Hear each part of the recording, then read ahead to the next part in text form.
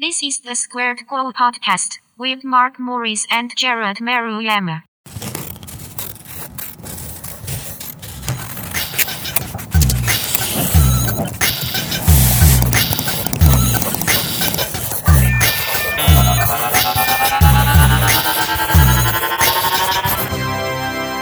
Hello and welcome to another episode of the Squared Co podcast. I am your host, Mark Morris, and my co-host, Jared Maruyama, is here with me. What's up, Jared? Happy New Year. Is that right?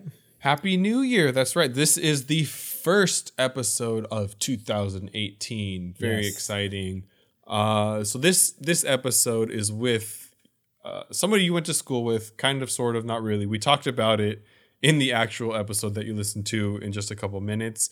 But it's with Martin G., who is a senior art director at Time Magazine. Yes, very exciting. I mean, that's a big job.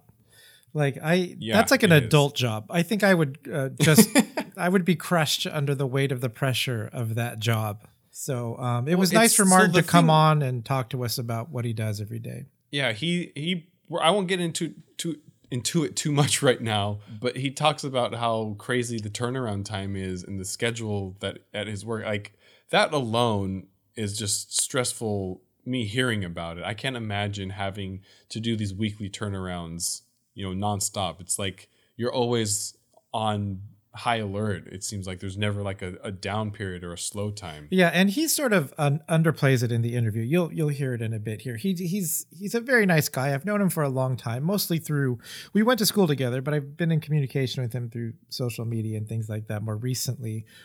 Just the nicest guy, and he sort of downplays, I think, a lot of the drama that must happen in such a job, because I was hoping for more Time Magazine dirt, but he gives some very good advice, especially if you're looking to get into this type of illustration work. Illustration.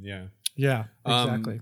So that's what's coming up here in just a couple of minutes, but we did want to say that you still have the opportunity, if you're listening to this on release day, or maybe even the day after, you still have an opportunity to enter our Star Wars giveaway contest. Mm-hmm. It's really easy to do. Just repost our episode art for the Star Wars The Last Jedi review on any of the social media, and you will be entered into our contest to win a bunch of different Star Wars prizes. I'm getting a lot of questions about those pins. Everybody loves those Star Wars pins. Yeah, the Trooper, particularly the Trooper. Oh, yeah. Oh, you know Evolution. What? So this is cool that you bring that up, the pins. We have the Rebel Alliance pin, which I don't know what the symbol is called, but it's on the side of the X-Wing. Like a lot of the Rebel Alliance pilots, the symbol on the side of their helmets, I made that into a pin, and we actually this week just sold out of it, but I'm saving one for this giveaway. So really, this will be your last opportunity to get this pin. Very cool. Yeah, so we're giving away the Ewok bobblehead Funko 3-pack. We got an Old Man Luke pack that we're going to give away. There's a print that I did for Wonderground Gallery, a signed print that we're giving away. So go to our social media. We've got pictures posted of all of this. We're giving away an awful lot of stuff. So I really want to see more participation here. Entries. Come on, just throw up some old Star Wars fan art and repost our podcast episode. That's all you got to do. It's so simple, and we'll send you some free stuff. So make sure you go to our page, look for the episode art for our Last Jedi review, and you just have to repost that. All the details are in there. We won't repeat them all here. Yeah, but it's really easy, and we're giving away some cool stuff. So definitely worth just one post on your social media. But before we jump into the episode, we are so our last episode was the December recap. The one after this one is the 2017 year-end recap. Right. So we talk about a lot of pop culture stuff. So like the best and worst movies, best and worst TV shows, that sort of thing. And then we kind of talk about what we learned with the podcast this past not year, because we started in the in the summertime, but stuff we learned in the podcast, and then what Squared Co is going to look like in 2018. And if you listen to the December recap, make sure you go to our Instagram account because Mark posted all the pictures that he said he was going to post. You can see him looking so happy and dorky with Giddy. Tegan. It's fantastic. It's funny. I don't know if you caught on this, but I actually posted the episode art and I forgot to post all the pictures. So I had to delete that one and then repost it again. So what you see now is my second attempt to post the episode art on Instagram for the December recap. Anyway, so that's why you should follow our social media. A lot of extra stuff on there. Yes. I think that's it for this intro. Again, Martin, this is this is a different kind of creative that we've had versus previous guests. Because like Jared was saying, he works on a pretty high profile publication. And we get to see a kind of a different perspective on art and design, if you will. He's not just an illustrator. He's actually somebody that hires illustrators. So you get to see and learn some little tricks about how you can get hired if you are a freelancer looking for work. So it's some really good information in here. Definitely worth a listen. So without further ado, here is the episode with Martin G. Enjoy.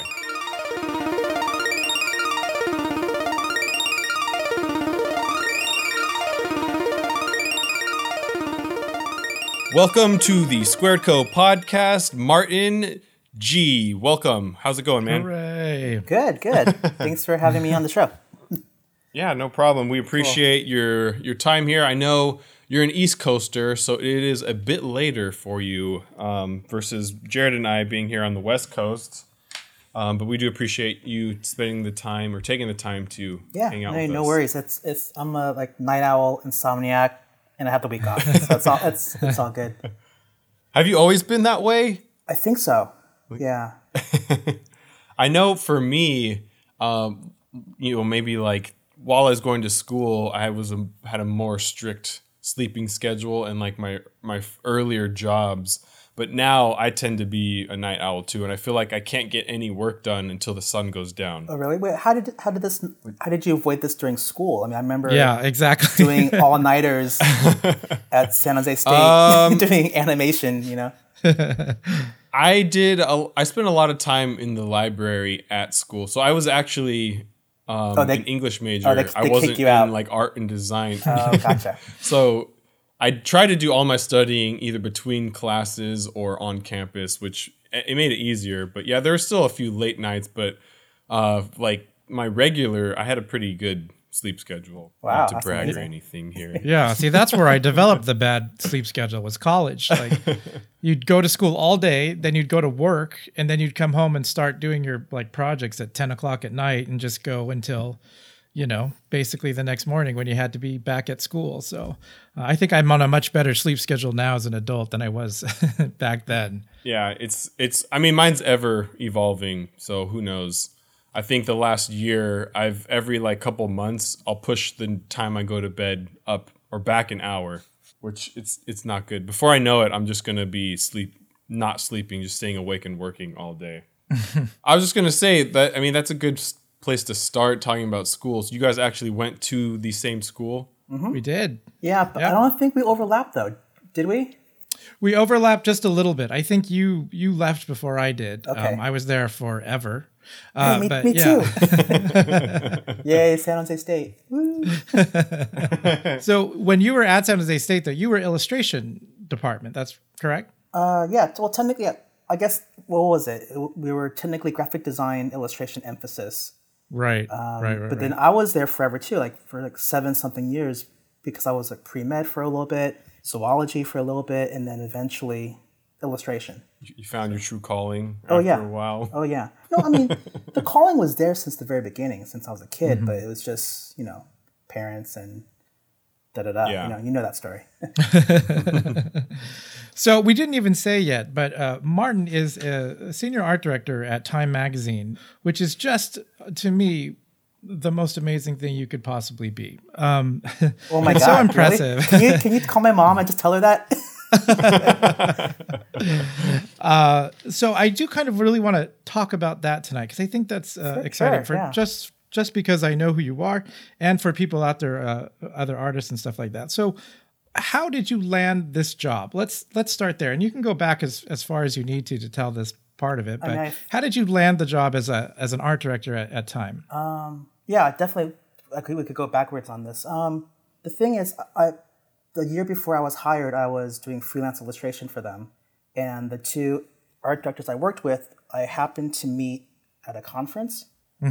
So one of them was Allison Duda, and she actually was a college student, and I knew her professor, and I met her at an SND conference. SND is Society for News Design. And another art director I did more freelance work for was Chelsea Kardokis, and I spoke to her college class through iChat or Skype, and I knew her professor. So it's kind of this life advice that I've always believed in, was like, just don't be a dick. And you never know who you'll be working with, who you'll be working for, who will be hiring you. So before being hired at Time, I was at the Huffington Post doing their iPad magazine, and they switched over to templates, to not needing designers, and I wasn't really good at doing wireframes and code. And then the timing was just kind of perfect. Someone left, and they gave me a call, and I just interviewed, showed my work, and then I got hired. It is kind of crazy. It's kind of... Yeah. So when you did start, did you get hired on as an art director? Yeah. Was that... As senior art director. That was my title and still is. So... I was just going to say, you said, though, that you were doing some freelance work for Time previous to this. Yeah. What kind of things were you doing for them? Just editorial illustration. That was something I've always wanted to do in school. I was just doing like my basic vector stuff, I wonder if you can talk, though, about a little bit about how that works when you're doing work for a magazine. Because I know for these types of publications, it's a weekly publication. Turnaround is extremely tight. How would that work for you as a freelancer? Would they be giving you, I'm sure it's all over the place, but a general assignment, how would that go? How many days would they give you to do these things? I think 2 to 3, 3 being generous. Oh, wow. That's the thing. I love this schedule. I love this pace. I know like if the New York Times calls you, you might have like 3 hours. Right. So I remember being in school, like I had a class with Sydney Fisher, who was a illustrator at the San Jose Mercury News, and you would come into class, hey, surprise, instead of a pop quiz, you had a pop illustration, like 3 hours. Here's a story, show me thumbnails, and then finish it by the end of class. So I was like, whoa, shit. And that's kind of like the pace I prefer. I mean, I know Jared and I, we have friends who are doing feature films and games who do work on things for 3-4 years. And I go, oh, I can't even do 3-4 weeks. So I like having that quick turnaround. And I think my style, my attention span kind of fits that pace. So in a way, like a weekly magazine like Time is kind of like, it kicks your ass every single week. But I guess I just prefer it this way. Even as opposed to the monthly. I think monthlies are kind of you could hang out for a week and then just go the last week and just crank out a magazine. So I don't know. It suits my personality, which is good. Yeah. Was this your first position as an art director, or had you done some stuff previously in that role, but at a different company? Yeah, before moving to New York, I was at the Boston Globe as an art director as well. I guess my official title was features design supervisor.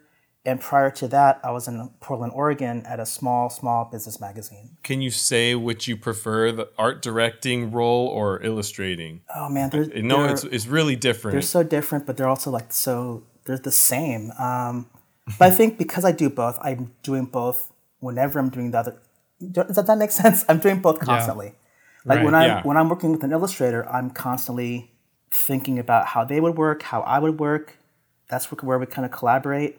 But when I'm doing stuff on my own, when I'm designing, I might be illustrating the page or illustrating little elements that I use on the design. So it's kind of like, there's a lot of overlap, I think. But for me to pick, probably art direction, because it's like the steady job paycheck. And I mean, like for like illustration, it's more like on the side, more of a. People ask me like, why don't you use freelance full time? I go, oh, I can't. I can't hustle. I'm not the hustle type or the go-getter business person. And it's like, being both an art director is your full-time. Is it difficult to kind of let go sometimes and give the illustrations to other people and hire out, or do you try and not at all. see if you can do that first before you seek another illustrator to kind of Oh no, do a I would project? love to hire an illustrator every single time because I get to work with people I like, people I admire. The sad thing is, like, when I am doing illustrations at work, I'm not spending enough time as I should be. I think I'm still cranking them out. So when I hire someone, it's easier to go, okay, here, you have the 2 days, 3 days now to do it, while I do something else, and I'm just going to expect something 2 days later in my inbox, you know? Yeah. So I have a list here of questions, so I'm trying to bounce around my list here. Go for it. But since we're talking about artists, and this is something that's part of your job, obviously, is hiring artists for these articles or for whatever your needs are. Tell us a little bit about your process for hiring an artist. Do you have like a list of artists that are sort of go-to artists? Are you constantly searching for artists? And then tell us a little bit about sort of like physically, what is the process you go through? Is it searching on Instagram or other sites like that? I think when it comes to social media, it's kind of like what I randomly run into or what my friends or followers or whoever's are posting. That's when I discover someone new. I have a few go-to people. I have a few who are just like super reliable. I know people who are just I could count on, and their style is consistent, where they're not going to try something experimental. And I go, I need this to look like this, and I need this in 2 days, you know? Right. But then I have like a dream team I'm always referring to. Like, I want to hire Dave McKean someday. I don't know for what, but I want to hire him or Kent Williams. But I don't know if he could turn something around in 2 days. Or, Nerd Geek Talk, I think. I recently hired Phil Noto. Oh, that's right. I was ecstatic when he said yes, and I'm like jumping around. Like, yeah, I got this guy. I'm an admirer of like everybody. Just there are people on my list that I've known for years, but just haven't even had the right project for them. You know? Right. Yeah, like Phil Noto stuff. I've been like, oh my god! Since I think it was like his Black Widow stuff, and then I went on his Tumblr and I was like scrolling backwards and go, oh shoot, I was going through his stuff and going, okay, I want the style you did it. That's something you posted in 2012. Like, give me this, you know. And he gave me something like totally just beautiful. You know, it's like it was people you might not recognize, and he just did it in his style. And we provided the reference photos. That's another thing we have to think about. The reference they use has to be through us. There's some like legal stuff. You know how like the whole Ferry Obama thing. It's kind of like yeah. You know, the image has a copyright with the photographer, and you know we have to go through some hoops, but it's totally cool. So for an artist out there that wants to do work with either Time or a publication similar to yours, for you as an art director, what's the best way for them to get your attention? Is it just that you have to find them, or are there ways for them to reach out? There are ways to reach out. There's some that are more annoying than others. Like for me, I prefer postcards. Just send me a postcard. Yeah. That's because that's what I do personally. I don't email people. I rarely email people unless it's just to say, hey, what's up? You know, because I get like a bazillion emails a day at work already, and it just gets lost. I lose work emails within work emails. And one time I shoot someone out going, oh, we don't have photos for this. And then she emails me the email. She forwards her own email to me going, no, I sent it just to you yesterday. I'm like, then I was just like embarrassed and that asshole at work, you know? It's interesting that you say postcards. We just had, was it Rob McClurkin who brought that up, Jared? Yeah. Yeah, a few episodes ago, Rob, who's a children's literature illustrator, he said that that's his like go-to move to get new clients and new work. Is he'll send postcards out to all different agencies and different publishers. Wow, that's cool. And I know, so I work for an agency as well, and we receive a lot of them too. So, I mean, you're just further confirming this that it still works. Yeah, totally. Would you say anything bigger than a postcard or maybe like a small, I don't know, book would be overkill? you think people would not notice it if you do more and like postcards the perfect thing? Postcards is the quick and dirty way to do it. You know, I received booklets before, but I really don't want you to spend all that money on self promotion. You know, those are expensive. Like I personally use Moo, and I do like a short run, and then mail them all out, and then do another one if I feel like it. Yeah. I'm an owner of one of those postcards because I asked for one. So then let's talk about then what are some of the annoying things other than emailing, obviously? Like, are there things they shouldn't do that you could advise against? I think a lot of it's just like social media etiquette, you know? I know, I think I've done this too, where you just want to friend people on Twitter or you follow them because you're just interested in what they do. I mean, I think when your motive is strictly to hire me, that kind of gives me anxiety, really. Like at one point, I don't even go to. I decided not to go to an event because I felt the anxiety of having like this title now. It's really fucking weird. It's you work your whole life to kind of like try to be this person or have this career, live in this city, work in a magazine that's like a legacy institution thing. And then it's like, oh, you're suddenly like this target. It's really weird because I've been that person too, where I go, oh, you're at the New York Times Magazine. I want to talk to you, basically because I'm interested in you. Really, I mean, I would love to work with you, but I'm also just be a friend, be cool, I don't know. Right. Does that make sense? Okay. Yeah. Okay. No, I think it does. I think it is hard for. When you are in that position, when you are looking for work, and especially when there's a specific goal like that, it's hard to not sort of, I don't know. It's like fanboying out about something, right? You're trying to play it cool, but you're not, and you want to be respectful and everything. Yeah, I'm still looking for work. Jared, I'm still you're looking never for work cool. too. What's it? Yeah.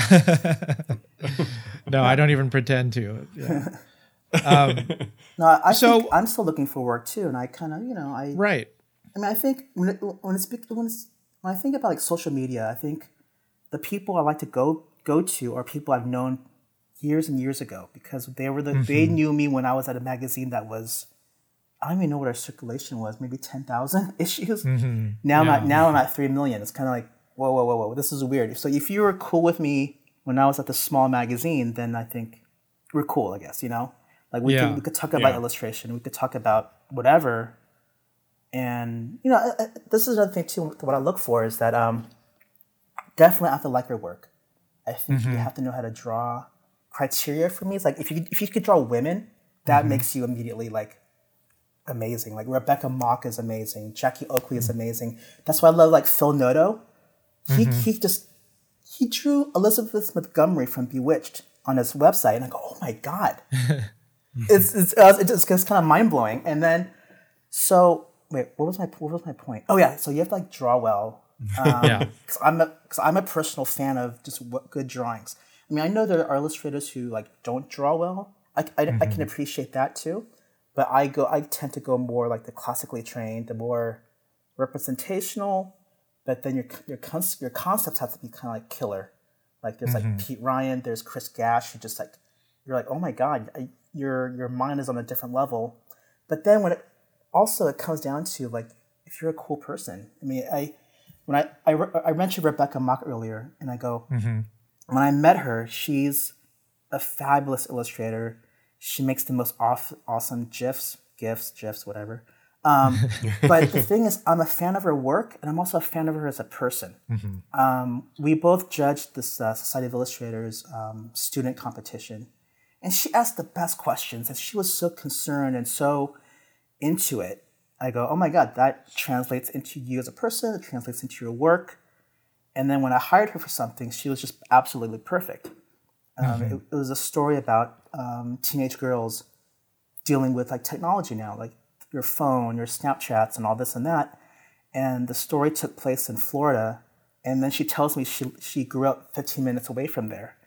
So in a way, she has that, that personality, that sensibility that I look for in an illustrator. If you could draw like a perfectly rendered beer can, sure, cool. But when it comes to like editorial, when you understand the topic, when you can express the ideas, I guess, Yeah. and the narrative. That's extra. That's like a bonus. You know, I remember people in school who were just like perfect renderers, but where's the idea? Where's the voice? Where's the extra intangibles? You know. Right. So let me ask this then, because Sure. I want to get to time here and talk a little more in depth about that. But are you seeing, as you see these new generations of illustrators coming up, and you've worked with a few now at this point, do you see a common misstep that people are doing all the time? Is it that there isn't enough basic drawing skills, or like you said, is it more conceptual? Are they coming out well trained but not great at concept? Do you see anything that's common, or is it kind of all over the place? I think it's all over the place. It kind of just depends on where they came from or what they were good at, I guess. Yeah. I'm thinking we're getting a generation now that's is just as much digital as they are traditional, which was different from sort of when we were going to school and digital was new. Are you seeing any difference based with the more digital stuff coming up? Some of the work I can't even see a difference. These kids know how to draw and use the tools, you know? Like I'm always like thinking, like Kyle's brushes are like amazing. And I that inspires me to want to draw digitally more, but it's still hard for me to do that. I'm not there yet. I'm still circles, squares, and triangles in Illustrator. I'm not firing up the Wacom tablet anytime soon. So let's talk about Time Magazine, because I'm very curious about this, because I love this kind of information, and it's kind of a treat to have you on here and get this behind the scenes stuff. I wonder if you can kind of talk us through your week or for an issue, or however the process kind of goes for you. Like, when does your cycle start? How does your cycle start when you're doing an issue? Basically, it starts on a Thursday. Okay. Thursday, Fridays tends to be like our slowest days, where we're kind of like just catching up. But then the real bulk of the work is done on Monday through Wednesday. For me, this year has been interesting, basically because of the news and what's been going on in the world. I've been kind of like the political designer. So whenever something happens, I might even call my art director or email my art director or my design director and creative director on the weekend and go, I want XYZ story. Like Charleston happened or the Orlando shooting happened. I just want the depressing stories. I just want all like the screwed up, racist, blah blah blahs. You know, like just give me that.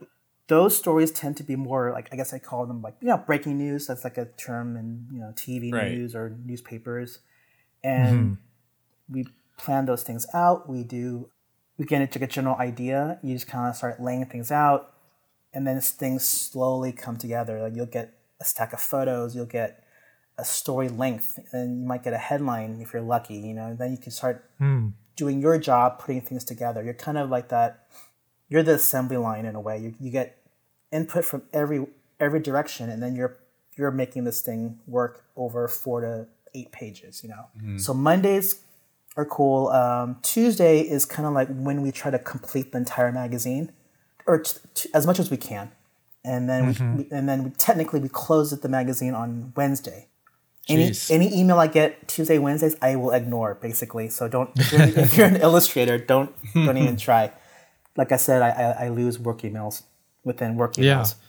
Yeah. So when you're getting, like you mentioned, the specific stories, and these are obviously big stories that you're watching the news and you're seeing these things, and you know that we're obviously going to cover something like this. What do you get though? Do you get an article, or is that going right up to the end as well? Like do they just tell you, here's what we're going to cover, this is what we're going to cover, put something together. You might get like a general idea of the direction. Okay. I did I did a couple time-lapse videos of just how I worked from start to finish of some things. You just gotta go. Like sometimes when you don't have anything, you're just playing with type. You're just throwing it on the screen, you're sketching things out.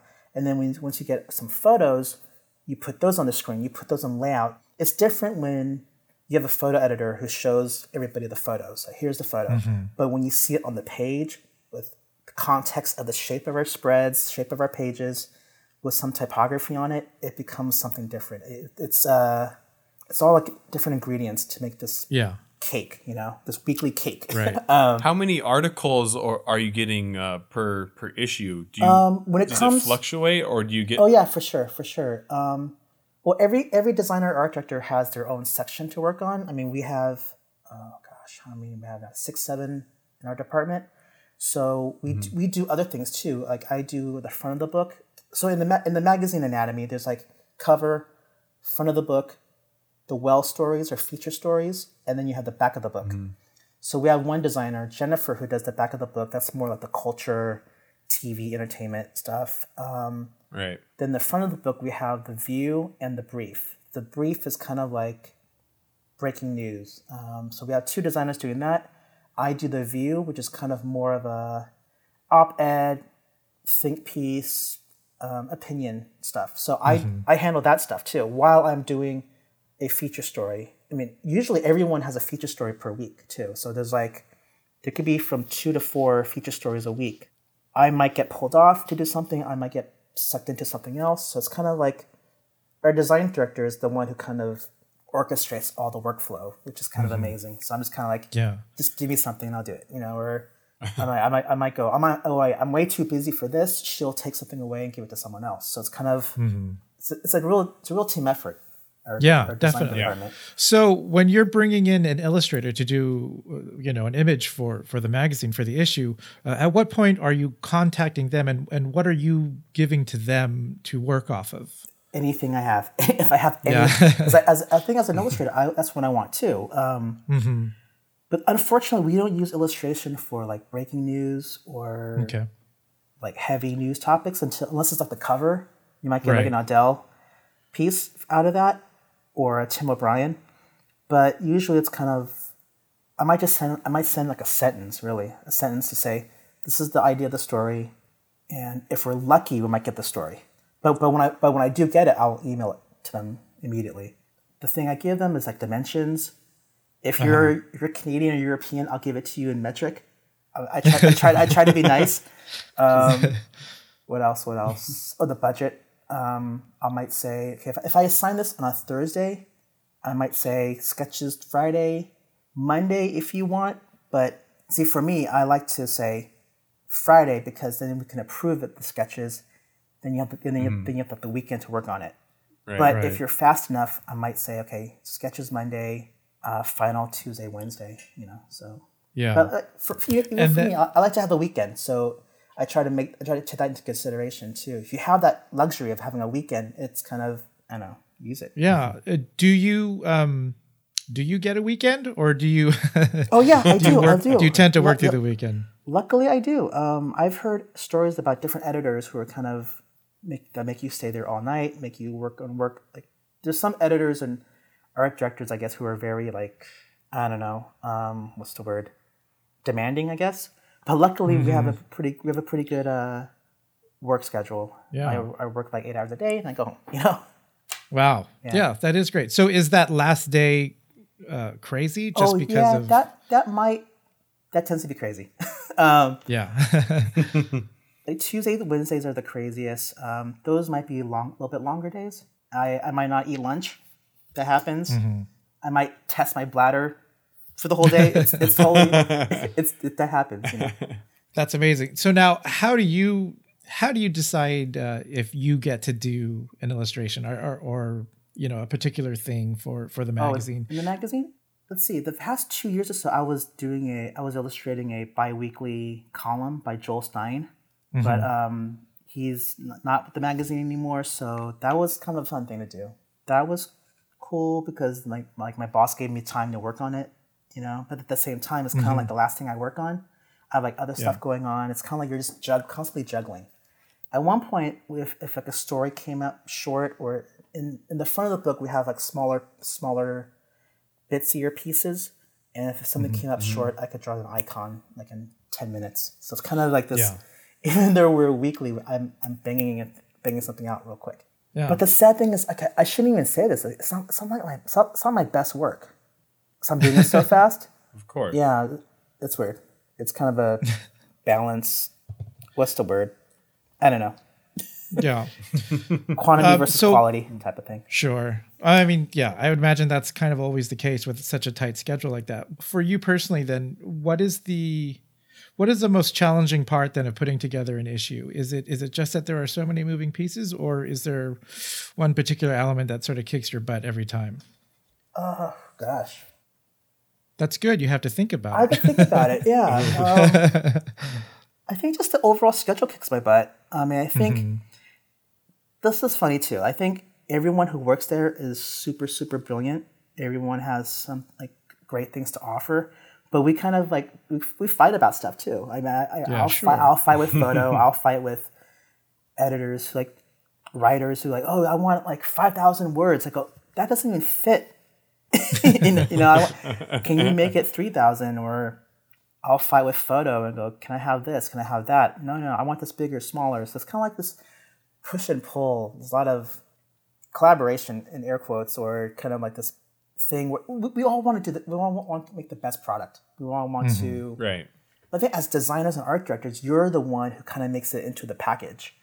While if you're a writer, you just want to write the next great American novel. If you're the photographer, you want the photos to be as big as possible with nothing on it, full frame, So it's kind of, I think in a way we're kind of like the mediators, kind of like the cooks with the ingredients, Right. Yeah. Right. Sure. So what's exciting to me about this job, and you seem to be kind of underplaying some of this because I think it's very exciting. But you're kind of, you're in the rare area where you're kind of doing exactly what you went to school for. There are so many of us, I think, that we're in illustration. We went in these other directions, but you're actually doing a lot of the stuff that we talked about in school. And those were the instructors were based around this. And the assignments were based around this type of illustration. I wonder if, like, when you got the job at Time Magazine, was that, maybe not specifically Time, but was that a goal for you to be in this position at this? No. The funny thing is, I've always been told that I don't have a 5-year plan, I don't have a 10-year plan, that I don't have like specific goals, but I do have like a trajectory to do, I guess to be at a bigger magazine, bigger publication, or to have more responsibilities, to have that title, to have that salary, to live for me, living in New York wasn't even on the list. I never thought I would be here. You mentioned this is stuff we learned in school. I mean, I remember when you and I were in school in the 90s. Yes. Even like Bunny and Courtney already knew editorial illustration was not going to be sustainable. I mean, they pushed the department to animation, which was brilliant on their move, like to do feature films, video games, all that stuff. But I was still stuck in that. I want to draw for the newspaper. I want to draw for magazines. And even our design department, we didn't really focus on editorial. It was more like posters, brochures.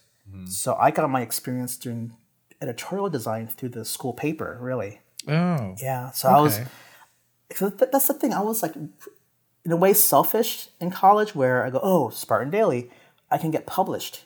So I got something published in the paper and go, okay. But then I fell in love with the whole idea of being on this daily schedule, being, putting together something that people see every day or every week, and I don't know, it was exciting to go that route. Yeah. I think we were at San Jose State in a very transitional period because when I came in, it was still sort of the old program, but as I was progressing, it changed dramatically, just like you said, into an animation program because people weren't getting jobs and things like that. So when you left San Jose State, amid this sort of Pixar animation Disney time, where did you go right out of school? I went to a newspaper. You did? Yeah, it's funny. While I was in school, I did like 2 internships. I worked at the Mercury News for a little bit. I just spent a summer at the Miami Herald. So I was kind of like this.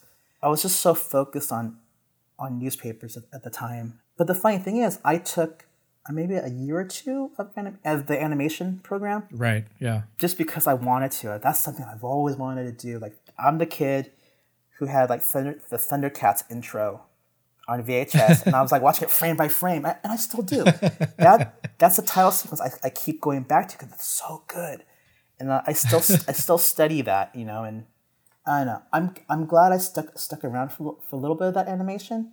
And yeah. I could, you know, the thing is, I use that stuff today too. I mean, I do for Entertainment Weekly. They do these bookazines that they did one for Star Wars. They did one for Wonder Woman, and I did the little flip book at the top corner. Right. And I used my animation class skills from I don't know how many years ago into something I did last year, or you know. Right. Yeah. No, I think it's definitely good skills. Like I was happy I learned it, but the main thing I learned from that program was that I was not going to do animation as a career. Yeah. Because oh man, that was a killer. Like that was long nights there just trying to do those sack drops or sack lift. Yeah. Oh my God. Yeah. So learned a lot, but man, that really kicked my butt that time. But at the same time, you still you learn concepts that you still remember to this day. I remember one of the teachers. Did you have Lenny from Warner Brothers?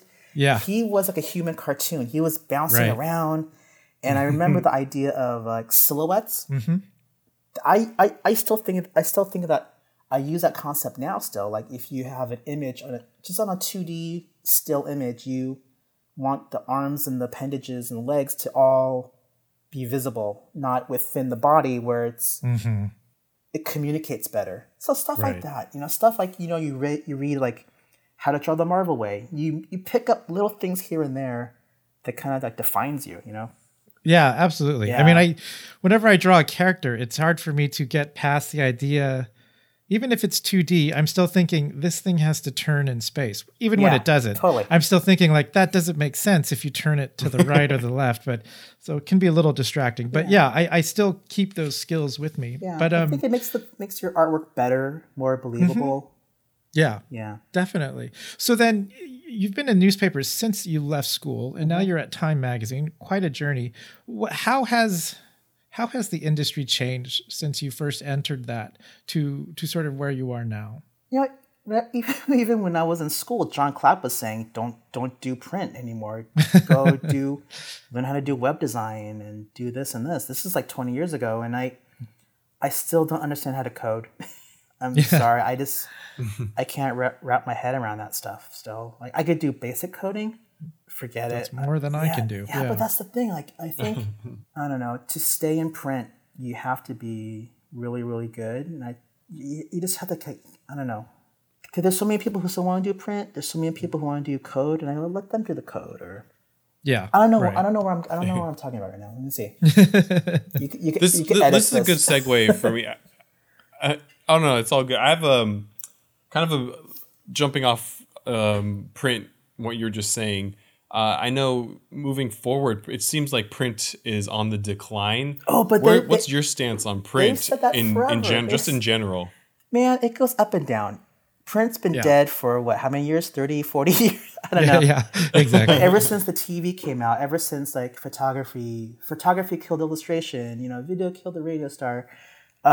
Print, we thought the iPad was going to kill print, but then it's weird. I remember getting the iPad for the first time and getting Wired, and Wired was like a 5.5 or 5 gig download. I go, I don't have room for this thing.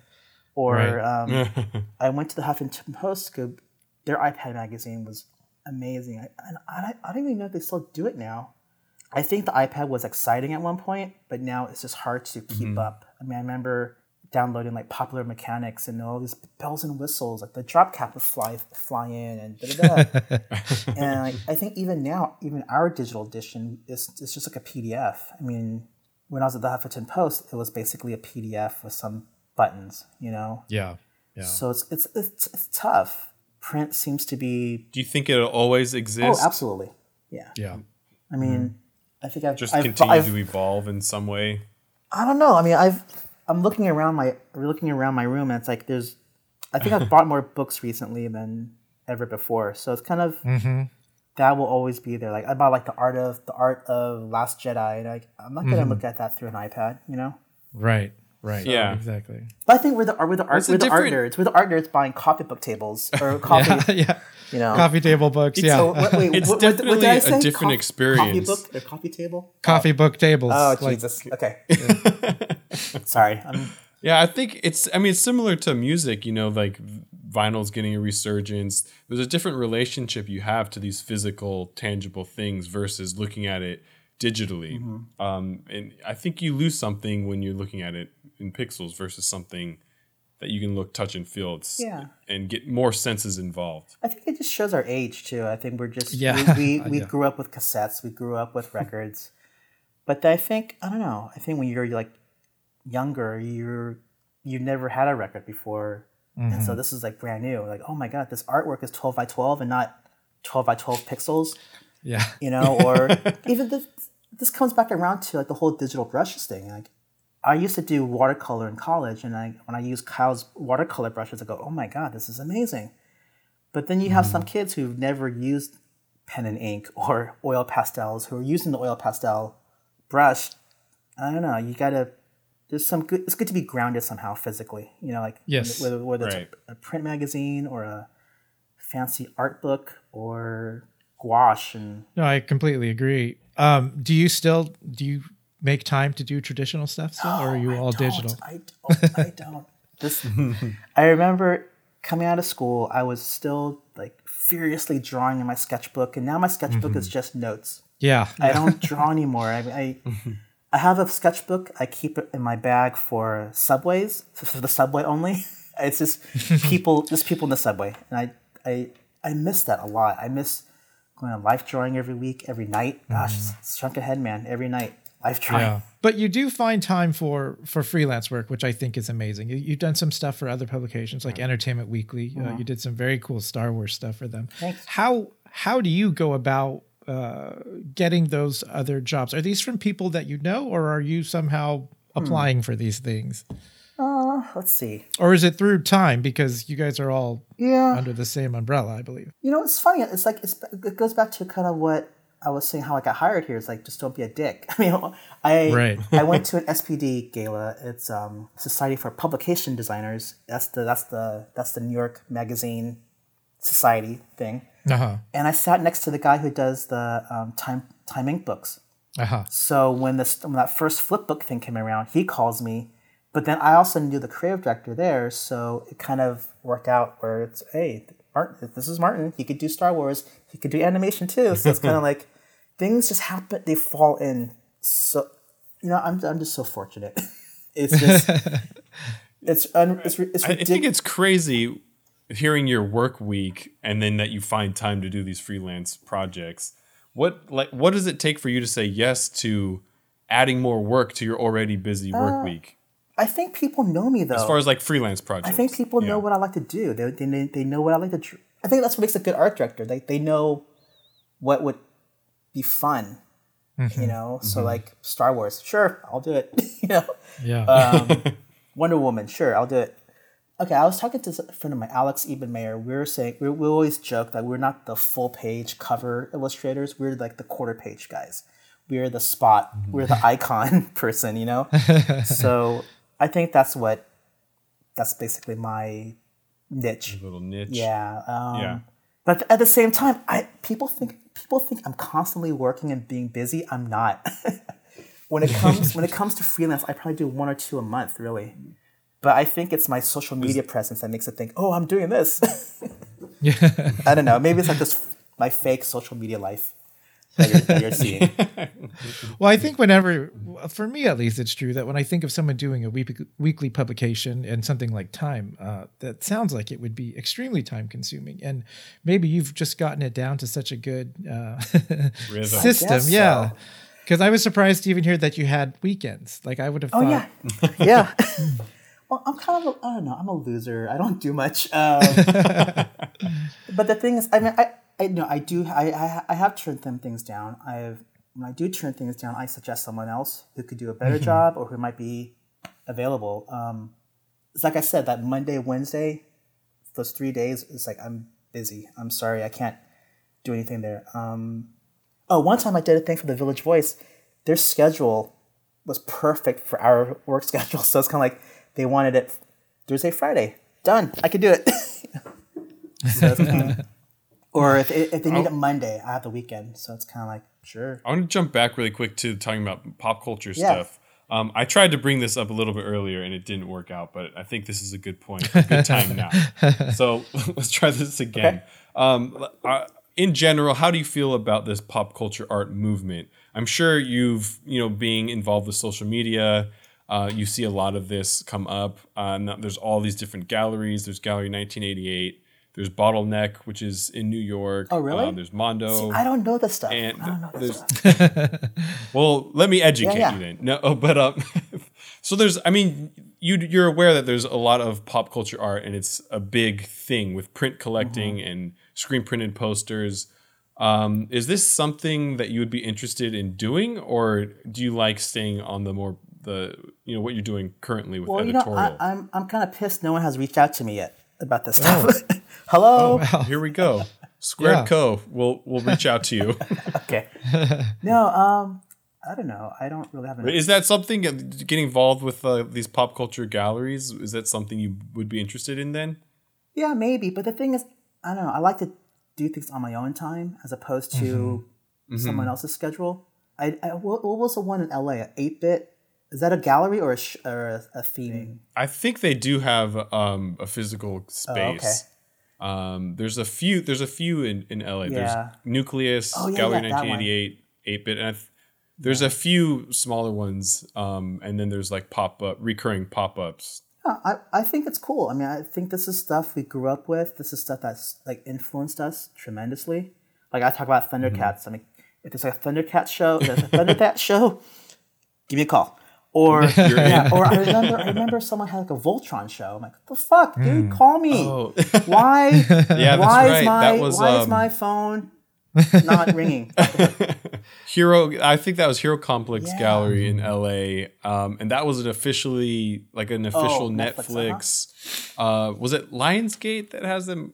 Whatever the studio is that has the Voltron license. I spoke to that guy before. Like I think he saw my RoboCop postcard and oh yeah, that was really cool. Thank you. But then he's like, "Oh, can you do like more of this?" I'm like, "Oh no, it just happens. I can't force this style or this." Yeah, if it's involved with a show or a gallery, that'd be kind of fun. But I don't know. No one calls me. I think the floodgates might open then after this. We'll get this out. We'll get the word out for you. Oh no. Which may be a good or bad thing. We'll see. So while we're on pop culture, then I know you're a big Star Wars guy, and you listened to our Star Wars episode, which is very nice. Epic 2 hours there. I am so curious to hear your take, and we've talked a little bit about this online, but what is your take on the new film? What did you think? Okay, this is. Can I share this with everybody? Jared and I and 2 other college friends, Barry and Felipe, have a Facebook group called TFA. This goes back to Force Awakens, where we kind of chit-chat about Star Wars for the past 2+ years. Yeah. I loved it. I just Lauren Panapinto and I we were texting, and there's that GIF of Luke drinking milk from the weird sea cow. Yes. Yeah. And then I texted her, this is like blue milk or fanboy tears, and then she puts it on the GIF and the GIF. And that's kind of funny. And then is it Andy from the Star Wars shows tweeted it, and we're like, oh yay! I don't know. So you were happy with the film though, because it's getting a lot of goofy reviews and press. So no, I mean I listened to your 2 hours about this, and I agree with a lot of it. I mean, there's some things could have been different, could have been better. Sure. But overall, it just took it to a different place. Yep. Even can I talk about spoilers here? Yeah, absolutely. Oh, yeah. Snoke getting cut in half. Like, oh fuck, this is amazing. That was my favorite scene. That's the thing I want to go back and see over and over again. Once it comes out on iTunes, I'm going to watch that over and over again, because that's like a dream come true. That's like I really hated the Emperor, and so I didn't want to see that whole thing again. Like, why recycle this? Like TFA was like that great cover song that got you back into Star Wars, that got you back into the band. But this is going to take you to a different direction. And then just having Rey and Ben team up, I was like, I peed myself. And it's like, and like it took things where like I hate the Emperor, kill him. I really don't care about his origin. Senator from Naboo, don't care. But then kill Snoke, good, and then we get to see those Red Guards fight. Like, Yeah. Oh, that was see, awesome. we never saw the Royal Guards do anything. I think if you Exactly. they did in like expanded universe or whatever, and I don't know. I think we mentioned this in our Facebook chat. Is I wish those Red Guards were like Knights of Ren somehow. Yeah. And I kind of thought a lot of people are talking about that. Yeah, because they were very intense Theorizing. guards. Yeah. That could have like tied it together. I mean, you see the Knights of Ren for like 2 seconds in the previous movie, and then Luke mentions Ben took a handful of students, and go, oh, are those the Knights? Are those? I mean, who are those? Who are those students? Where are they going to be in the next movie? I mean, I think what you mentioned in the previous episode was like I like the Jedi lore, but at the same time, it just stomped on it. Like this is not just a Jedi. Oh, and I love how Luke talks shit about the prequels. Like Sith Lord was in the same room with you. You didn't even notice this. You're da da da da. Yeah. And then he basically says the Force is for everybody. And I go, oh yeah, cool. You know? Yeah. Even your little stable boy can be a Jedi or can dream big. You know. I think that's better than midi-chlorians. So I'm goodness, fine with that. Yeah, absolutely. So you bring up social media, and I did want to talk to you about social media. So you are very active on social media, and you're very frank on social media. How do you use social media? Like for you, is it a professional thing at all, or is it strictly just a personal, fun thing for you? I think on the record, I should say it's more personal. I think professionally, I think technically, I'm not supposed to have an opinion about things. I'm not supposed to show bias or to even suggest I'm biased about things. That's just more from the journalistic side of things, where I don't know. But to me, if the sky's blue and someone says the sky's blue, someone says the sky's green. Back in the day, I think even now, you give both people the same amount of weight, same amount of ink or airtime. But now I think because of the way the world is now, because who's president now, you have to fact check. You got it to even like CNN gets praise for fact checking on the screen, and it's like, no, you should be doing that on a daily basis. You should not get props for doing your job. As for being frank on social media, I haven't had a therapist in a few months since the beginning of the year, so I just kind of go off. No, but really, the thing I would like about journalism and doing news editorials, like just the truth, being honest. Yeah, you know. So I'm honest about how I feel about things, especially like discrimination, equality, people of color, gender, sexual preference, all that stuff that's like, I don't know, been going on and on about the news, like identity politics, you know, like, oh, people are tired of identity politics. No, but everything else is identity politics on the other side too, where it's like, you're not, oh man, I could go into this forever. Yeah. Yeah. No, I mean, I think it's always interesting to follow your feeds and stuff like that. I hope so. I mean, it's at least entertaining. I mean, I think it's mostly for me just to go, okay, I don't like cilantro. I don't like racism. I don't say that's you have a golden cat. Yeah. Oh my god. Okay. This is in reference to my cat sleeping into the shape of the golden spiral. Yeah. Oh yes, I saw that. Perfect. Loved it. And it works if you flip it too. No. I did it wrong. I drew the swirl didn't go into his head. I went. Yeah, it's messed up. Oh no, I was just gonna say, where do you look for inspiration? Then are you looking at just sort of everything, or is there specific places or things that you go to stay inspired or keep up with trends or what's happening outside of your, what you're doing at the magazine? It's so hard to keep up now. I feel like there's too much. There's too much to look at. I mean, back in the day, I would say, oh yeah, look at everything. I still believe that, but there's a time and place for that. I think now that if I'm working on something specific, if I'm specifically working on a project or a thing, don't look at stuff, because I feel that taints your ideas. even when I did a project recently, our year ahead issue, and I drew some typography. I always feel it's so not redundant. What's the word? Derivative. So it reminded me of like this this typeface called Bauhaus. It reminds me of this Emigrate typeface called Exocet, or no, Virex or something. Then it reminds me of the Mexico Olympics typography, with like all circles and expanding. I don't know. What's my point here? Maybe when you're not working on something, look. But when you are working on something, don't look, because that just, I don't know, it just taints your ideas, and you don't want to rip somebody off, I guess. Right. So was your family excited when you got this job at Time Magazine? Was that No, not really. No. Really? My mom, that's why he wants you to call his mom. That's right. Right. No, my mom doesn't understand it. I go, do you look at the magazine? And I go, no. She's like, I don't understand in Chinese, So that's okay. I mean, I think back in the day, I felt like I proven myself by having a salary, a 401k, kind of, sort of.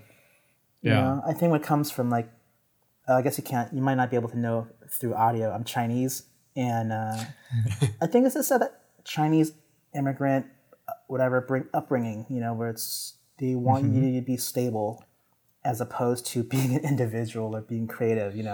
I think I was given a lot of privilege. My dad was born here, and my mother was born in China, and even he had privilege in his life, where he's the youngest of 5 brothers, and the other 4 were all blue collar, who all worked blue collar throughout their whole lives. Yeah. And he was able to go to school, get a master's, get a PhD, in electrical engineering. So he was given privilege from my uncles, and then that was passed down to me, where I go, I'm going to be an art major. So it's kind of like you go from, just be an accountant, be a mechanic. They even said, be a mechanic. I'm like, what? Are you serious? You'd rather me be a mechanic than be an artist, But I think if you watch that Netflix special, Homecoming King, with Hassan Minhaj, yeah. There's this line that makes me cry. He goes, I had the audacity for equality, or something to that effect, where I can be whatever I want to be. If I want to do this, I want to do this, as opposed to being a person of color. Like, keep your head down, work hard. But it's not just that, though. It's like the whole like Asian thing, work hard and then you'll succeed. And it's like, no, it's a lot more to that. I mean, it's like people people like, for me, like people I've met years ago who remember me, like Jared, like even like I worked with you on that Pixar thing. That's right. So like, stuff like that will influence our relationships, like personal, professional. I'm on this podcast now, so it's kind of like this big web, and it's all connected, and it's all. But to me, what like I said earlier, what I find so satisfying about the fact that you're doing what you're doing is, like I said, it is sort of exactly what we went to school for. Yeah. Did it feel that way when you got this job, or did it feel like a natural progression of things, or did you sort of feel like, I've done it, Yeah. It is the natural progression. That's the thing. Like I don't have a 5-year plan. I kept wanting to go up and up, whatever that 45-degree northeast, that little fever chart thing. Sure. Yeah. Did you enjoy it? Was there a moment of like, I mean, maybe it's not something you blast out on social media, but I did. Yeah.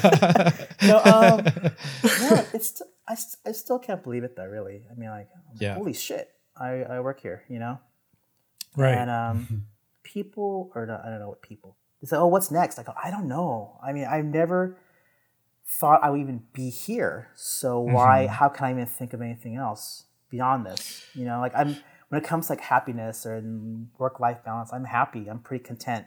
There might be changes next year for whatever reason. So we'll see. Yeah. with my nervous laugh. Yeah. But then, maybe not going into specifics, but is there a project in general or something out there that you either are going to tackle eventually, or something that you want to do? No, see, that's the thing. Maybe that's my problem. I don't have in the moment. Yeah, maybe I'm too in the moment where it's bad. Where It's fucking Yoda. Yoda is like, Yeah. the thing is, I never thought I would even be here. So I already surpassed my expectations. Yeah.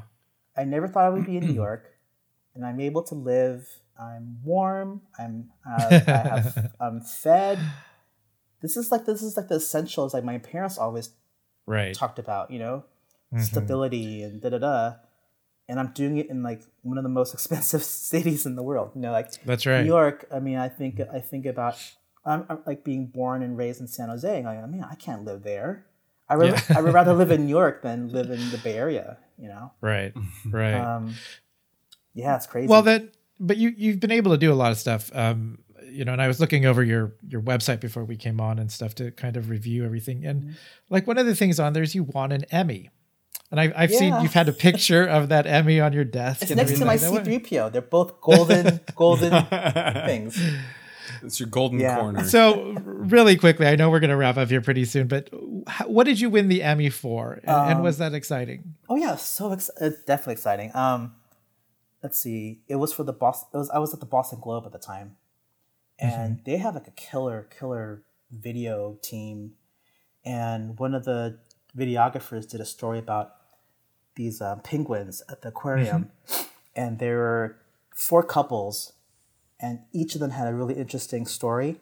So what I did was I animated the intros to, oh gosh, I can't remember their names, Ichabod or something and Mabel or something, and then I would just animate them. So I drew it in Illustrator, and I animated it in Apple Keynote.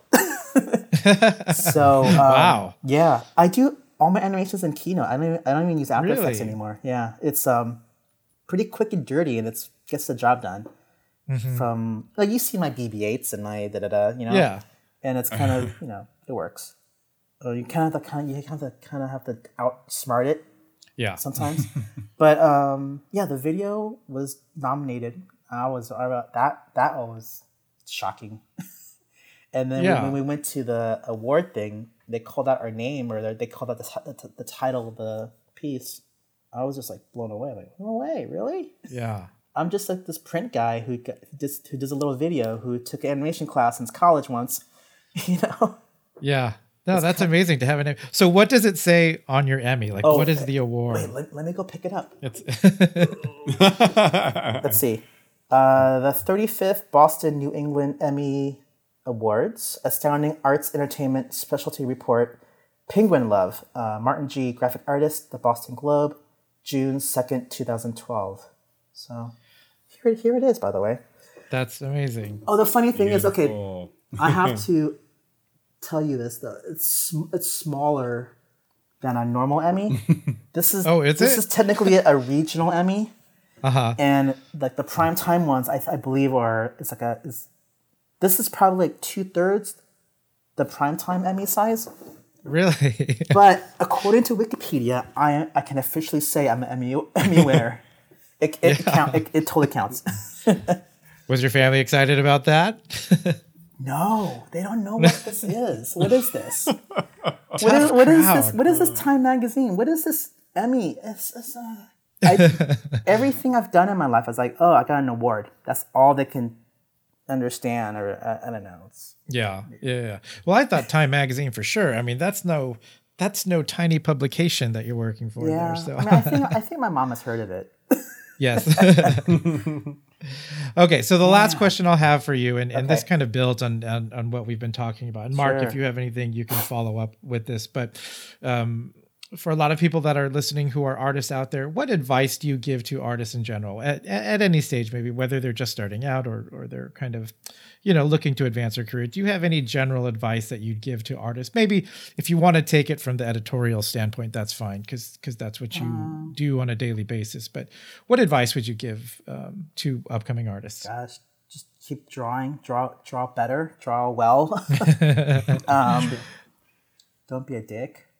I know it's a tough question. I know because it's so general too. It's just like, it's the whole. Okay, there's also this do what you love bullshit. I mean, it's not. It's true. It's true. I mean, I do what I love, but you have to be like really, really, really good at it. You have to like crush the other kid. Not like that.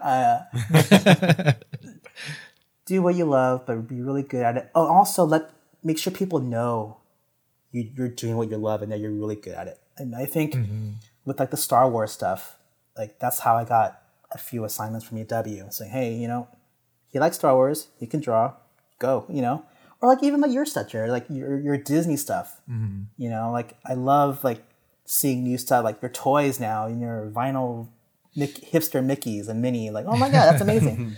So that stems from your love and how good you're at things, So I don't know. You have to love it. Don't fake it. The whole fake it till you make it's bullshit too. What? Sorry, I'm just like it's more like things not to do than. Jared's just excited that you answered. It came back around to a compliment to him. Oh yeah. Yes, that's right. I was trying to work in my work in there somehow. But anyway. No, I'm a fan. This goes back to like what you're saying. Like, what do you look for in an artist? Like, you have to be good. You have to. I don't know. I have to think you're a good person. So. Yeah. So. I think you're right, though. I think that's true. Don't be a dick. That's what the name of this episode will be. Okay. Don't be an eggplant emoji. Yeah. No, I think your the passion is there. I mean, even going back to when we worked on that Pixar thing, it was fun. The Buzz Lightyear shape. What was that called again? The knick-knack. Right. Yeah. Yeah. Knick-knack. That's right.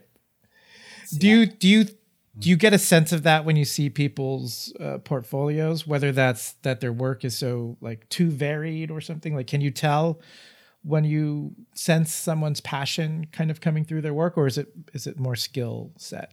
I think both. That's that intangible thing we talk about. Like you Right. know that they're having fun. You know they're expressing themselves. I mean, even when I work on stuff, if I'm laughing at my own work, that means it's good to me, I think. Or if I'm being entertained, or if I think my visual joke is okay, I don't know. The passion has to come through.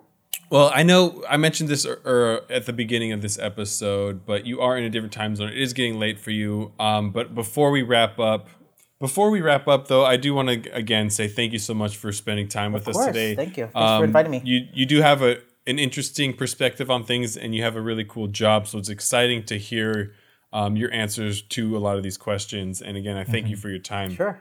You're welcome. Thank you. But for everybody that is listening that is not already following Martin, we will leave links to all of his work and his website and social media in our show notes. So be sure to go check him out and give him a follow. Yeah, just everybody. Say hi. and say hi to him, and don't be a dick. Yeah, that's right. But that's it for today. Thank you everybody so much for listening. We'll see you later. If you're lost, you can look and you will find me. Time after time. If you fall, I will catch you. I'll be waiting. Time after time. If you're lost, you can look and you will find me. Time after time. If you fall, I will catch you. I'll be waiting. Time after time. Time after time. Time after time. Time after time. Time after time. Time after time.